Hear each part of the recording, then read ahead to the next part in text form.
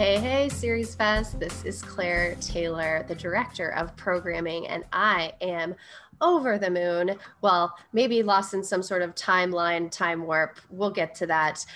To be chatting with the team of the Seriously Darkest Timeline. Welcome to Kevin, Mark, and Jamila. Hi, thanks for having us. Hey, guys. Hello. Hi. Well, we're really excited to have you in our inaugural podcast spotlight. You three seriously bring a unique property to the SeriesFest lineup. So where did this idea come from for this? And we'll get into the production, but this massive project, what's the idea behind the Seriously Darkest Timeline? I think that for me, the seed of this project was living in what felt like the seriously darkest timeline and wanting to process that by making jokes about it with some of my hilarious friends, because that's the best therapy I can imagine. And Jamila, what about for you? Where did you bite into this idea for a podcast? Well, Kevin being the architect of this entire initiative, I think for the character of V, for my sort of portrayal of her comes from exactly living through like a really tedious, dark time and trying to, infuse that into the performance. It wasn't that hard. And there was a part in the pilot where she had vents basically all of her frustrations of living through, just a huge amount of inequity and just strife in the city and across, and it's reflected in that monologue in her experience in the city, but also looking at it broadly, that the world is really in a dark place, and what do we do from that point? So I think that all is infused in there, and I think Kevin did a great job of capturing that in V's voice. Agreed. It's definitely clear that it's your point of view that drives so much of this. So Kevin, can you talk about the writing process for a project on this scale?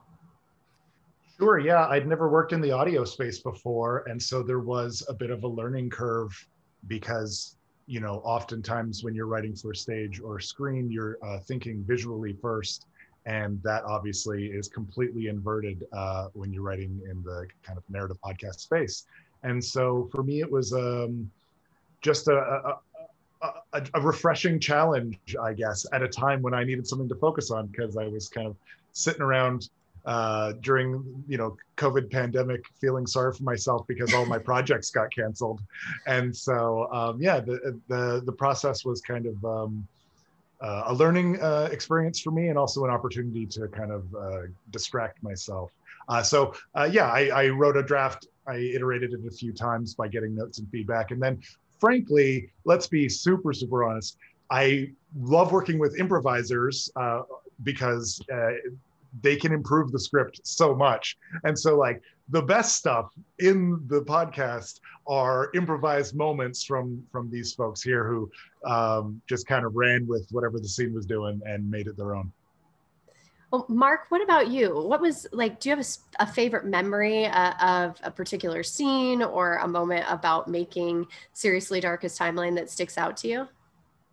Oh, I remember recording it in my closet because of course, at the time we recorded, I normally, of course, would go to a studio. I'm a voice actor. I work with a lot of studios locally. I'm not one of those clever voice actors who has built a sound booth in their house. What I have is a box lined with foam that I stick my head into, which is a little portable sound booth. So that's largely how I recorded my parts for this. When Kevin contacted me, he sent me the script, obviously, and I really liked that. He told me who was going to be involved, Jamila, and a lot of folks that I know from Dad's Garage Theater down in Atlanta. Of course, I know Kevin for many years. We used to be in Rapid Fire Theater together. And, so I was on board right away. And then he told me about this hilarious, sleazy character that he would like me to play. And I was like, Kevin, I already said yes. I already said yes.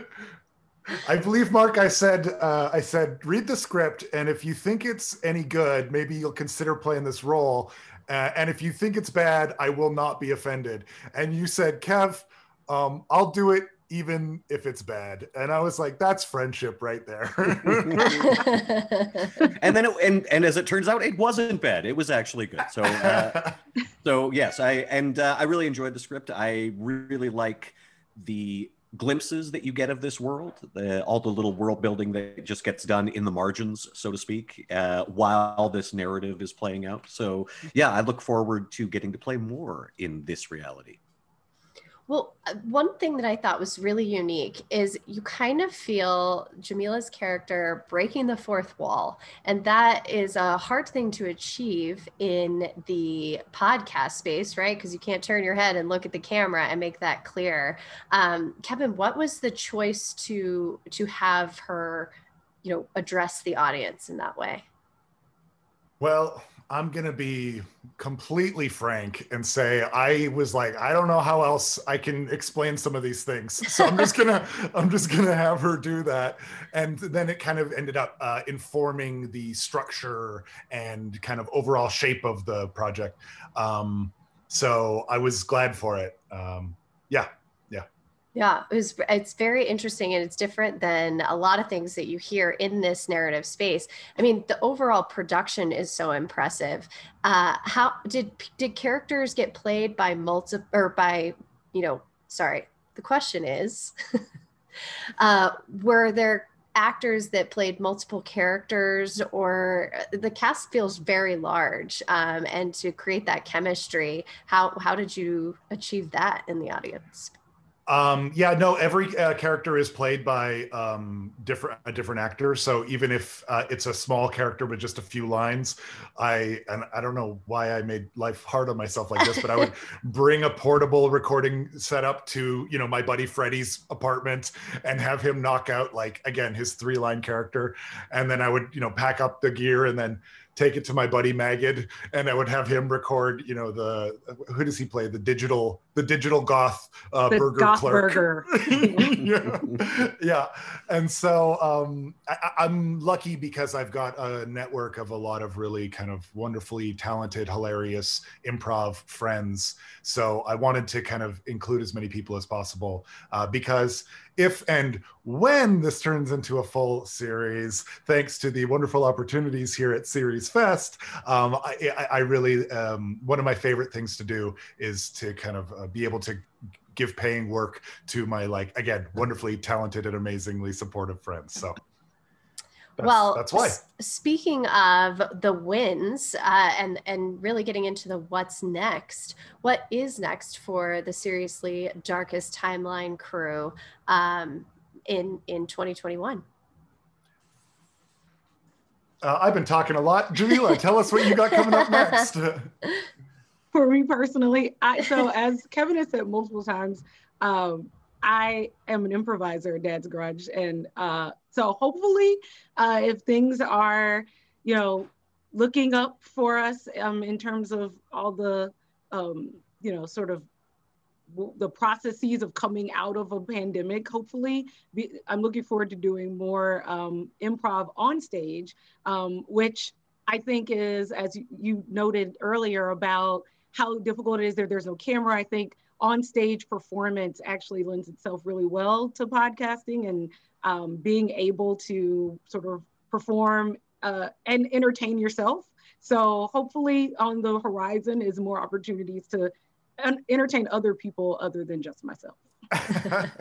You guys keep mentioning is it Dad's Garage? Is that how you all three know each other? Okay, can somebody sneak me some info on Dad's Garage? Or we can talk about it now also. What is it? You know what? Mark has a good perspective because he's on the outside. Jamila and I are both company members here in Atlanta. So Mark will give you a good outside perspective from Mark about what? Oh, sure. Well, Dad's Garage is one of my favorite places to visit when I'm down in Atlanta because it's sort of the sister company, unofficial sister company of my company here in Edmonton, Rapid Fire Theater. Kevin ended up being the artistic director for many. Well, how long was your stint, Kevin, as artistic? 10 years. A 10-year stint as artistic director. And so there was a lot of cross-pollination. But essentially, Dad's Garage is an amazing theater, currently operating out of a church in the Old Fourth Ward in Atlanta. And it is primarily an improvisational theater, but they also produce fantastic sketch comedy and full plays, and it really is just a clearinghouse of remarkable talent. You've got all kinds of folks involved, some of whom are involved in this project that we're talking about, including one Amber Nash, who you may know as the voice of Pam from Archer, and I believe Kevin, you're acquainted with Amber Nash, are you not? Yes, I'm acquainted with her through holy matrimony. That's right. That's right. And so, yeah, Dad's Garage is essentially a great group of people who are insanely talented and funny. Well, it sounds like such an incredible group to get involved with. And I did a lot of theater in my career, and the idea of theater surviving through podcast is just kind of so inspiring. And I want to say thank you guys for bringing this innovative project to SeriesFest. Narrative podcasts are definitely not easy. It's a lot of work. And I'm glad it kept you busy. And I hope we keep you busy during the festival and get this project to its next phase. So thank you, Kevin, Mark, and Jamila for joining me today. And I will see you at SeriesFest.